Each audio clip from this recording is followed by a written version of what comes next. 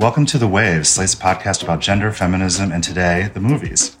Every episode you get a new pair of feminists to talk about the thing we can't get off our minds. And today you've got me, Jeffrey Bloomer. I'm Slate's features director. And me, Nicole Perkins, just a writer and general podcast host just out there in the world. Just a writer and podcast host, one of my favorites. We are gathered here today to discuss a topic near and dear to my heart, and I gather to yours too, Nicole, the erotic thriller. It's a man and a woman. Usually it is a man and a woman. They have very hot sex, borderline dangerous sex, usually. Probably a lot of it. And then, somebody has to die. Maybe the woman loses it. Maybe the scorned husband finds out and goes after the new guy.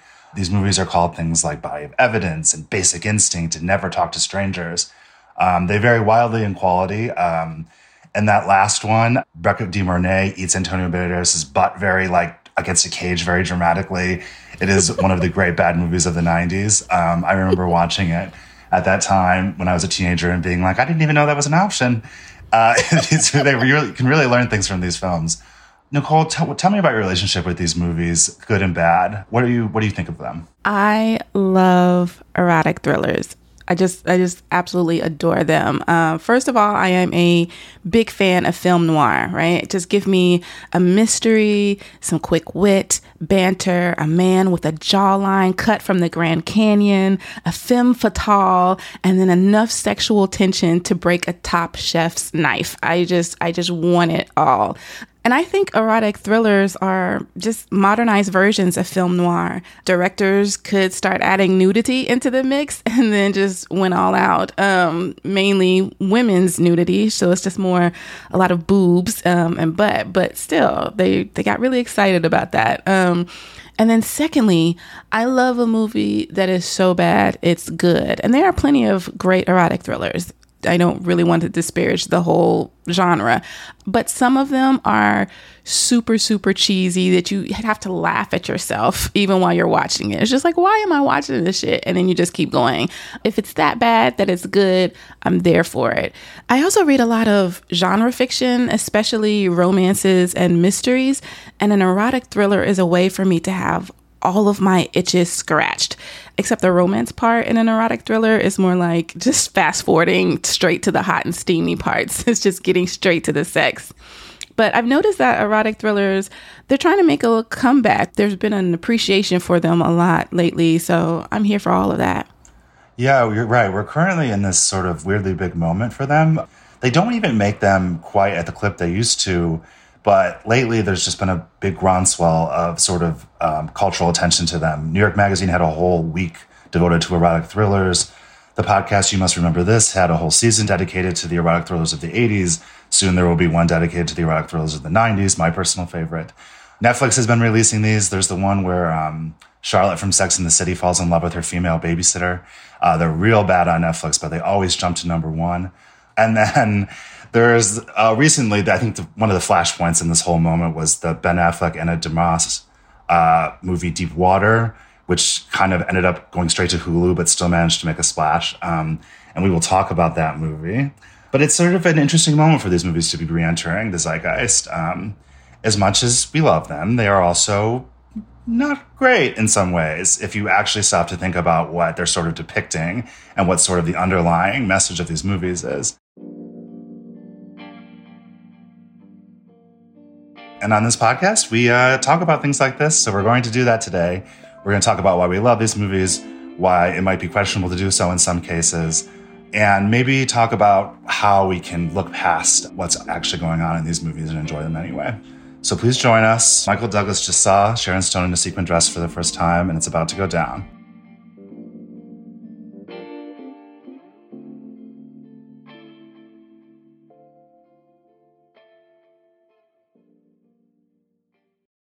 All right, Nicole, I'm going to read you a quote. This is not a nice quote. It is unearthed from an old magazine profile by the New York Magazine writer Allison P. Davis. As part of that week I mentioned, she found this quote in a piece from a certain someone describing working women in the 1980s. Here I go. They are sort of overcompensating for not being men. It's sad, because it kind of doesn't work. You hear feminists talk, and in the last 10, 20 years, you hear women talking about fucking men rather than being fucked. to be crass about it. It's kind of unattractive, however liberated and emancipated it is. There's a little bit more, I'm sorry. It kind of fights the whole wife role, the whole childbearing role. Sure, you got your career and your success, but you are not fulfilled as a woman. My wife has never worked. She's the least ambitious person I've ever met. She's a terrific wife. She hasn't the slightest interest in doing a career. She kind of lives with me, and it's a terrific feeling. I come home, and she's there. Oh, my God. End quote. I have to thank Allison again for finding that, because I didn't know work, but it helpfully encapsulates some of what we're talking about here, because these are the words of Adrian Lin, who is sort of the patron saint of erotic thrillers. You know, this is the guy behind Fatal Attraction, 9.5 Weeks, which is a particular favorite of mine, Unfaithful, and also Deep Water, which we just mentioned, which is his first movie after a 20-year hiatus. And I think in some ways these sum up the ideologies of these movies. They're often about women either sort of dangerously intoxicated by sex until they become knife-wielding lunatics, or their husbands have to be killed to assert their manhood after they leave them for younger men. And it's all basically about the dangers of leaving the domestic space. Sort of the message is they'd be better if they never left home. It's, pretty conservative view of sex roles and gender and many other things, especially of sexuality and the dangers of women exploring theirs. But, as we've already said, we love these movies. And in talking before the show, you told me that you've worked hard to remove the guilt from the guilty pleasure aspect of this. So why do you think that these movies speak to us despite all of this, despite Adrian Lin's views evident on the screen during these movies?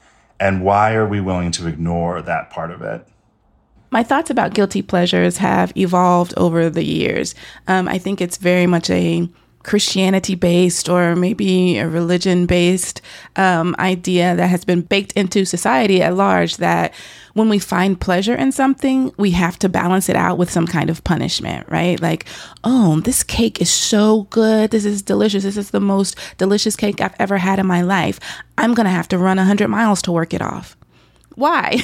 Why do you need to erase the joy of that slice of cake by hurting yourself? Why do we have to be ashamed that we like a movie with sex in it or a movie with bad dialogue? The heart wants what it wants. And I think that we enjoy erotic thrillers because we're all creatures of flesh, and porn has such a stigma attached to it still, so that I guess we feel better about ourselves if we just, turn on something with an R rating, right? And then we have a legitimate director with a story that's a little bit more complicated than oh, the pizza delivery guy is here and he's cute and packing, so it's like we have to find less shameful ways of getting our rocks off. Fatal Attraction, 9.5 Weeks, and Unfaithful. Unfaithful is my favorite movie out of all of these. Is about a married woman. She's got a son. She is planning her son's birthday party, and she runs into this French bookseller, and that encounter changes her life.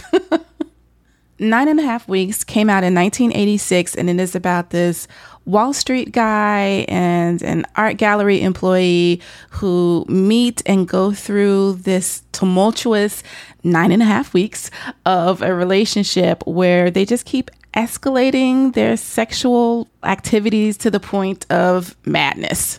They were game changers in many different ways. And I remember watching 9.5 Weeks when I was a kid on cable and just wondering, how was this allowed on television? What are they doing? This is so nasty. And I kept watching it. These types of movies have sex scenes that have changed lives and changed the way we talk about sex. But ultimately, you're right. They still rely on this idea that women who find their own pleasure destroy the fabric of their lives, right? So it's like women's sexual agency, sexual exploration, and sexual satisfaction all lead to obsession, mental anguish, even murder. And so it's just like, yes, it looks really hot to get fucked at work. It looks great to incorporate food play in your sex life or to get banged out in a cafe bathroom, but you are going to destroy your whole world if you do this. We ignore the bad parts of it. We ignore that message of women's pleasure leads to destruction because, some of us are just horny, man. And it's just like, these movies do have some subtext that is not just sexy women lead to death and mayhem. Some of these movies, I think the good ones, are about the dangers of routine and suppression. So, you know, when you deny yourselves, it results in something terrible.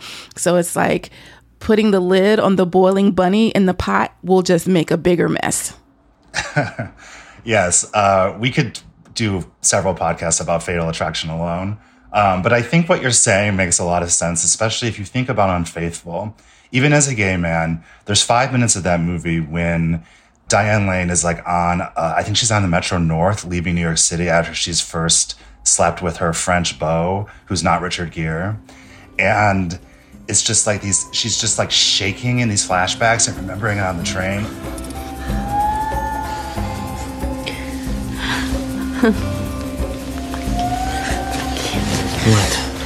What's wrong? I don't know how to do this. This is wrong. What? Hit me.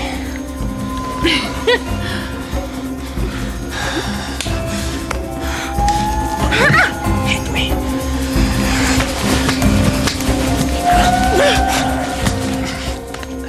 And like, even if it is Adrienne Lin putting forth this like really fucked up view of what domestic roles should be, ultimately that's what he's doing in that movie, I guess. But that movie really centers her, and there's a reason she got nominated for an Academy Award for that. She's just absolutely coursing with sexuality in that scene, and it foregrounds her experience in a way that, like, yes, Richard Gere ends up killing the man that she has an affair with, but in that moment you're seeing something much different and experiencing something much different. And I don't think it necessarily totally detracts from that the movie goes off the rails and she ultimately finds it hot that Richard Gere like wants to kill for her. So at that time, it was still a bit rare to see a woman who was 35 and older considered a sexual being in a good way, or to see that she has desires. And that train scene was incredible because you get to see the way the memories play over her physically, and just, you know, her emotional response to them as well. And then like the regret setting in, and the way that she comes alive with this passion that was, you know, that had gone stale in her marriage. And I think that's very important for a lot of people to see, that, like, you know, it's fine to be comfortable and to have a good relationship in your marriage, that you're just like, everything is very calm and safe and expected. But there are times when you need to shake things up inside, because it's possible that someone from the outside is going to come in and ruin everything. So often also, just like in mainstream American movies, the sex is pretty muted, or it's like comic, or it's sort of truncated. And these movies at least center it in a way that, like, it's honest about what people want to see and experience while watching a movie.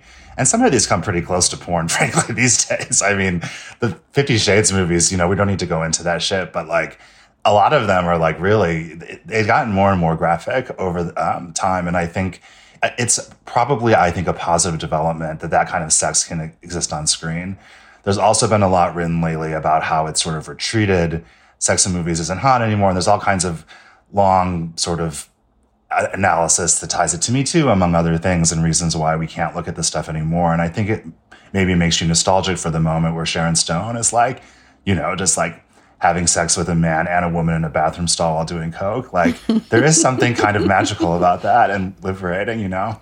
We see some of that in the film trilogy 365 Days that's on Netflix. 365 Days is the start of a film trilogy that is about this mafia dude who kidnaps a woman and tells her she has 365 days to fall in love with him. And boy, is it a ride. They're just like, here's a sex scene, and then we're going to give you maybe 3 lines of dialogue, and then the sex scene, and then here's a little, like, they're doing some crime mafia things, here's a sex scene. You know, like, they're just very much like, you're just here to see these hot people go at it. If you feel like running, you should wear a different kind of shoes. Sometimes fighting is futile. You have to accept the situation. The faster the better for you. Can either make it hard for both of us for the next year, or take part in an adventure that Faith has given you. It wasn't Faith. It was you. It's just great, but it's also terrible because, you know, the acting is not great. The script is not great. But the sex scenes, I mean, they are what they are, but there are a lot of them. The second one, it is literally 3 minutes into the movie when we get our first sex scene. It tells you what you need to know a little bit about these, and that they're extremely exaggerated versions of courtship and gender performance and all of this. And it makes it easy to not think too much about it when it's just the hot people having sex all the time. It's pure escapism in a lot of ways. I read a lot of romance, and there is a subgenre called dark romance where they have things like kidnappings where, you know, like the motorcycle chief or whatever kidnaps a woman and makes her his sex slave, and she has to be used by all of the members of the motorcycle gang in order to be like initiated or prove herself or something like that. You know, there's things like that. And then there are like age gap relationships and kind of situations where like, oh, my ex-boyfriend dumped me, so I'm going to fuck his dad and fall in love with his dad. Like those are all part of dark romance, and including really heavy BDSM elements and things like that. And so I think part of why a lot of people, especially a lot of women, turn to them is because, you know, we're making a lot of decisions every day. And sometimes it feels good when there's somebody who just takes a decision off of your plate. And people are like, why would a housewife want to read this? Why would a lawyer want to read something like this? Why would a CEO want to read something where a woman is being subjected to all of this kind of trauma and violence, sexual violence? And it's just like, well, they can't have this in their real life, right? They can't admit to having consensual, non-consensual fantasies and things like that. So they turn to these books, and we turn to these erotic thrillers to you know, get off basically, and to have this little fantasy life that's safe, and, you know, no one will judge us for having them as opposed to just watching them. Yeah, you're making me realize that I probably just need to log off this podcast and watch the entire 365 Days trilogy for the rest of the day. Because my goodness, do those movies sound like something? And I think that giving ourselves permission to like these things, despite having eyes and brains and knowing what's going on in them, is probably a healthy and kind thing we can do for ourselves.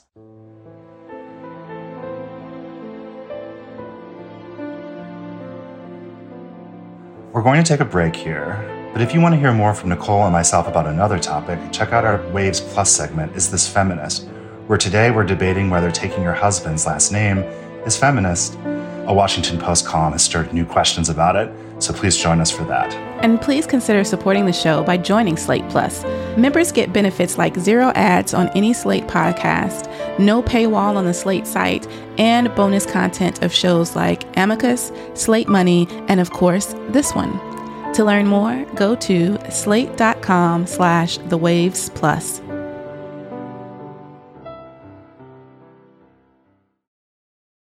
So we've established we like these movies, warts and all, and we don't need to explain why anymore.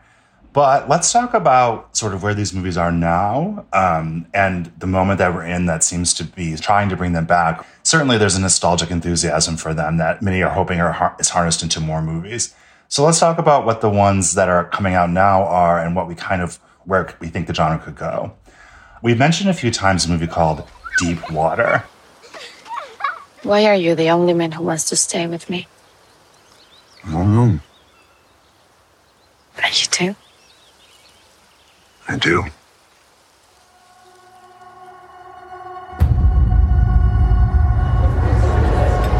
That's good. Why is Mom so different around other people? I think this is who she is. This was a new thriller that had Ben Affleck and Anna de Armas. It's based on an old Patricia Highsmith novel. The premise of it is deeply deranged. I will let you say what that is, Nicole.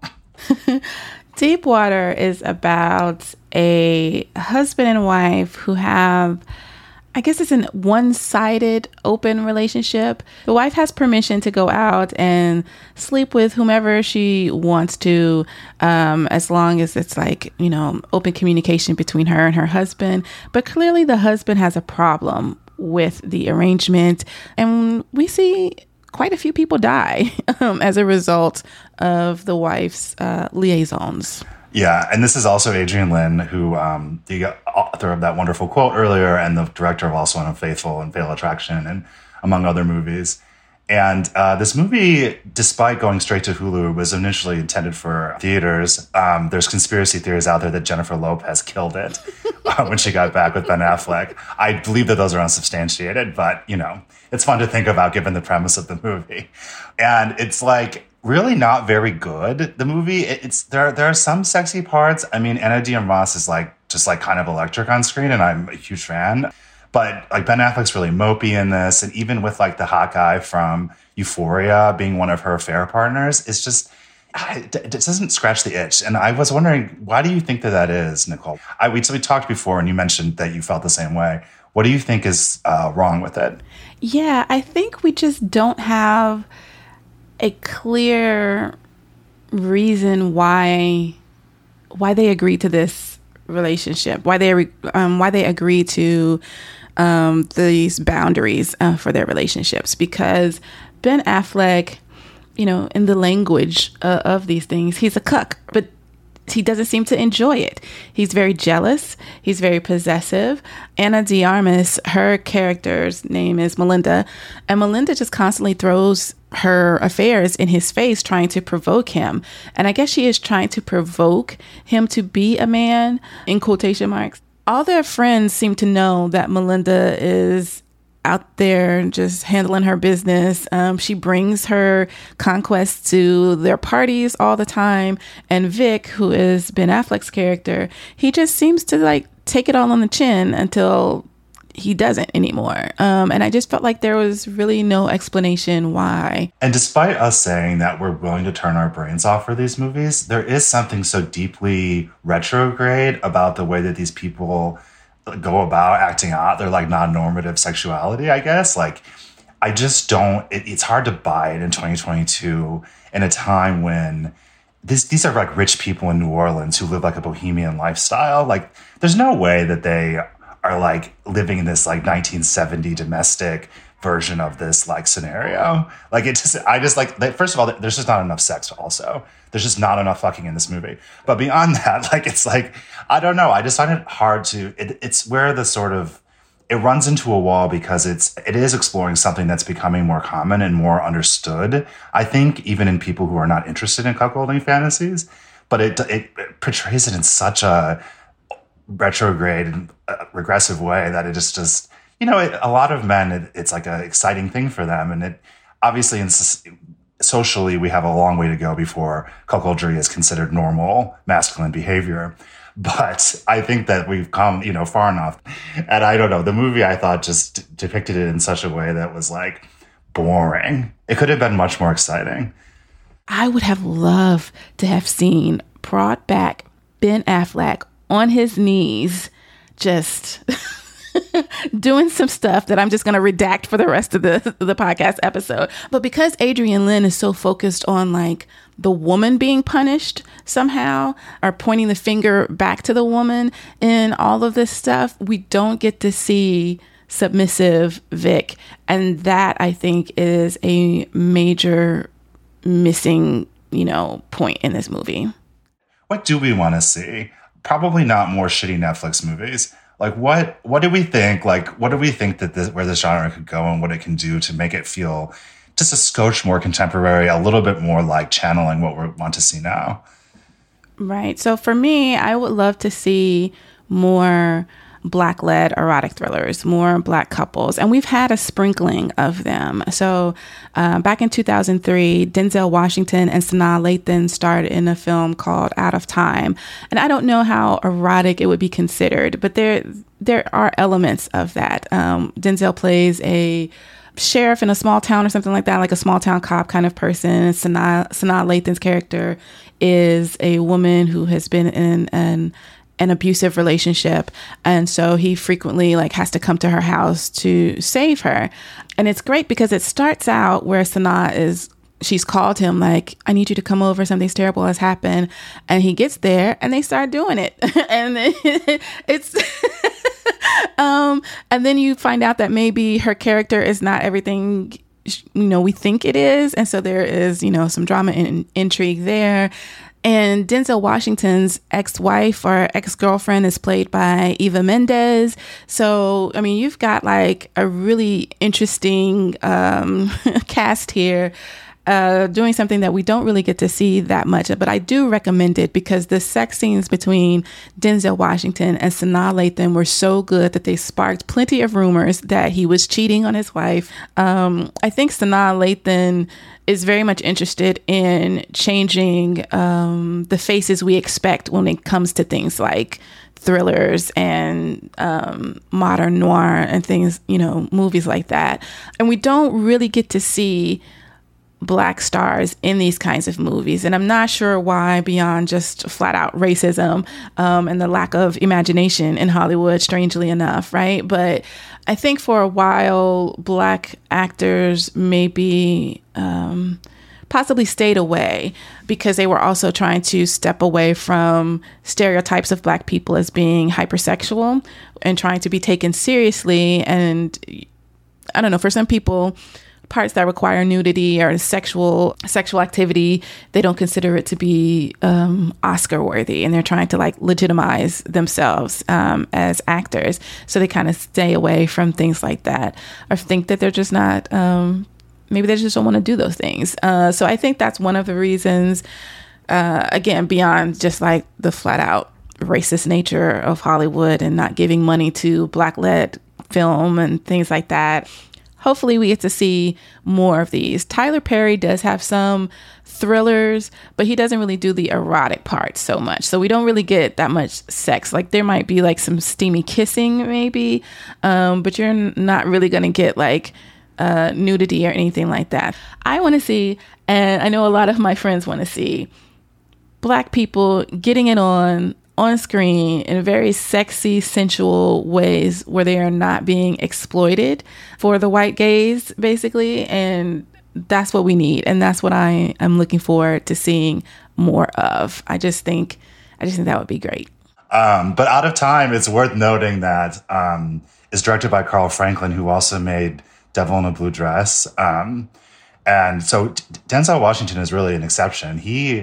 I don't know if people, obviously everybody knows that Denzel Washington is hot, but like in the mid 90s, Denzel Washington was like next level hot. It's like unbelievable. Devil in a Blue Dress is sort of different. It's more of a straight noir, which you were mentioning earlier. A lot of these erotic thrillers are sort of spins on that, but those are great movies that people should check out. And I wanted to add one thing about Denzel Washington. Denzel Washington, he is not often allowed to be a sexual being on screen. Denzel Washington did not want to do sex scenes with women who were not Black or of color because of like the headache it causes in his fan base, and because of like a lot of different weird Hollywood machinations that make people think no one's going to come see this Black actor if he's with another Black actor. So we have to put a white person in, and the white person needs to be the love interest.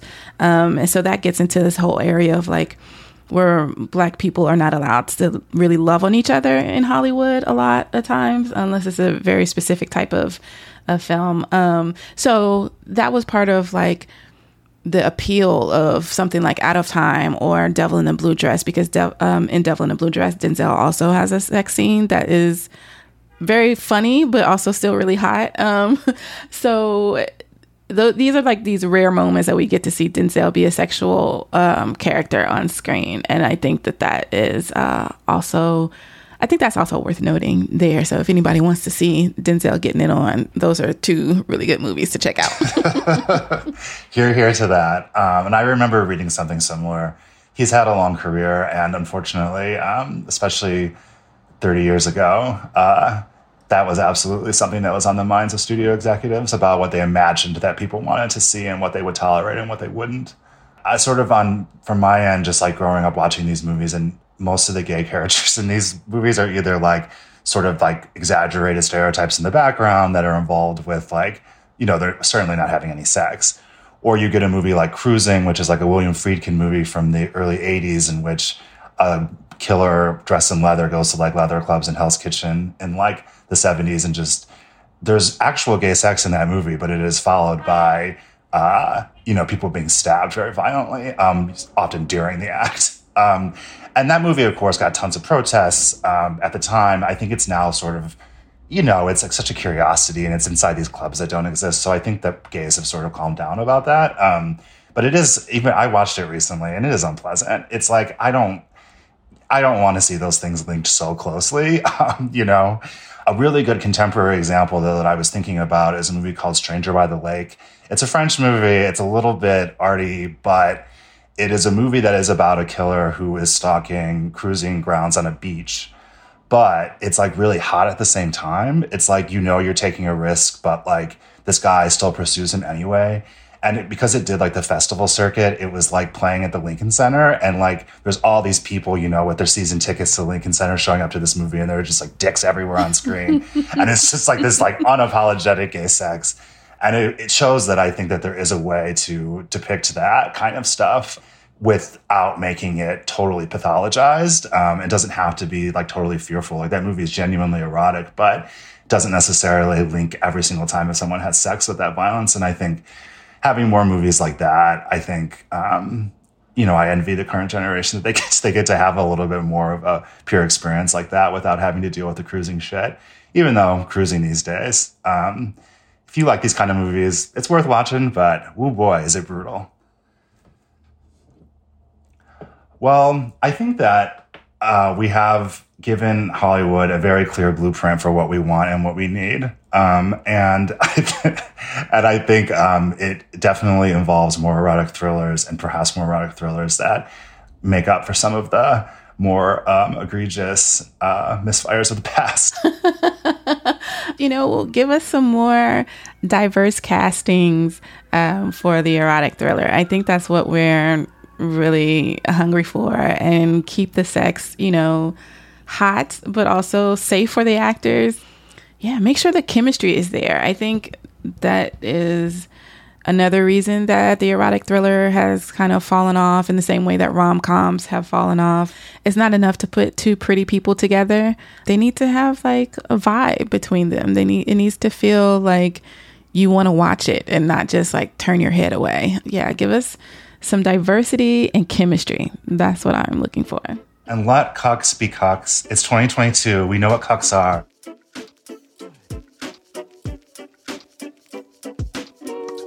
That's our show this week. The Waves is produced by Shayna Roth. Shannon Paulus is our editorial director. Alicia Montgomery is vice president of audio. Daisy Rosario is senior supervising producer of audio. We'd love to hear from you. Email us at thewaves@slate.com. The Waves will be back next week. Different hosts, different topic, same time and place.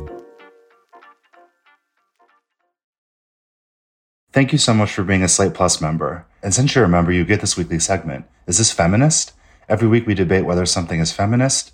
And this week we're talking about a reader-submitted question that asked, is it feminist to take a man's last name when you get married? I suppose as a woman. Someone wrote in because a Washington Post column declared, of course this isn't feminist. Everybody who says that it is lying to themselves. The piece is called Sorry, But These Choices Aren't Feminist, quote unquote. They're Sexist, by Kate Cohen. What do you think about this, Nicole? Feminism is all about having a choice. And if you choose to take your partner's last name, that's fine. That's feminist. You've made a choice on that. What becomes non-feminist, or whatever you want to call it, sexist, or you are subscribing to the patriarchy, is when you have a very narrow idea of what women can be, what women are allowed to do. So if you're just like, oh, well, of course a woman should take her husband's name, that's what you're supposed to do, that's not feminist at all. But if you've thought about it and you're like, yeah, I'm going to take his name, that's fine with me, that's perfectly fine. That's feminist. Feminism is all about having choices and making your own decisions about your own life. And, sometimes people don't like their last names for a variety of reasons. Maybe their father was terrible and they want to shed that last name as quickly and as little legal red tape as possible. I think a lot of people, when they go to change their names outside of a marriage situation, they get a lot of pushback, or it's a little difficult and challenging. If you're trying to change your name outside of getting married, it's a big headache from my understanding. So I think some people are just like, well, I guess when I get married, I'll kick this name to the curb. And there's nothing wrong with that. My sister, who's like outspoken feminist, changed her name when she got married, and it surprised me. And I had to think about that. Obviously, I have very little skin in this game, and it is not really for me to have a strong opinion, but I just sort of was like, I just didn't expect that she would do that. But that's what she felt comfortable doing. And I think that I don't think I see anything wrong with that. She wants the same last name as her daughter, And I think that this article was sort of taking a more assertive view along the lines of course, if you submit to this patriarchal tradition, it's not feminist. Like you can do it. No one's stopping you, but you can't claim that it's feminist. And this mentions other things like shaving your legs all the time and things like that. And I did find that view kind of rigid, although I understand where it comes from because the traditions that we're talking about here are not always the best ones. I've been thinking about this because there's like this idea that a lot of younger folks are wanting this return to like 1950s housewifery, kind of like Leave It to Beaver kind of stuff. And it's like, no, that was all a lie and a sham. And women were terrible and on drugs trying to make it through a single day. Just because a woman was at home does not mean she was satisfied. There are many cases where women would be like, I think I'd like to work outside the home. And then their husbands would have them committed. Like, oh no, you must be insane to want to have your own life and your own desires, that kind of thing. And so that really irritates me when we start getting into that very narrow idea of femininity and womanhood and how to manage your home lifestyle. So, and it's like, you don't have to overcorrect either. And do a lot of things that are uncomfortable to you just to like stick it to the man. Feminism is about choices ultimately. And if you choose to do these things, you can. And besides, as we found last week, Taylor Lautner is marrying a woman named Taylor. And now she's going to change her last name. I don't know what it is currently. So they're both going to be Taylor Lautner. And do we want to live in a society where that's not possible? I don't think so. I'm very happy for them. As someone who's dating a man with the same first name, one day, perhaps we could have the same name. It's really possible. I think that is one of the most, strangely egotistical things I've ever heard. And just like, I want to marry myself in a way, I know. But I can't help but to love it. It's just too perfect. What a great ending for that person. Not that it's the end of his life or anything, right. But you know what I'm saying. Yeah. Okay, so yes, it is feminist if you decide to take your husband's last name, if you decide to shave your legs, if you decide to shave your armpits, whatever it is, you made the choice. It's yours. It's feminist. I agree. And perhaps it's not so feminist to write Washington Post columns in which you tell other people that it's not feminist. There it is.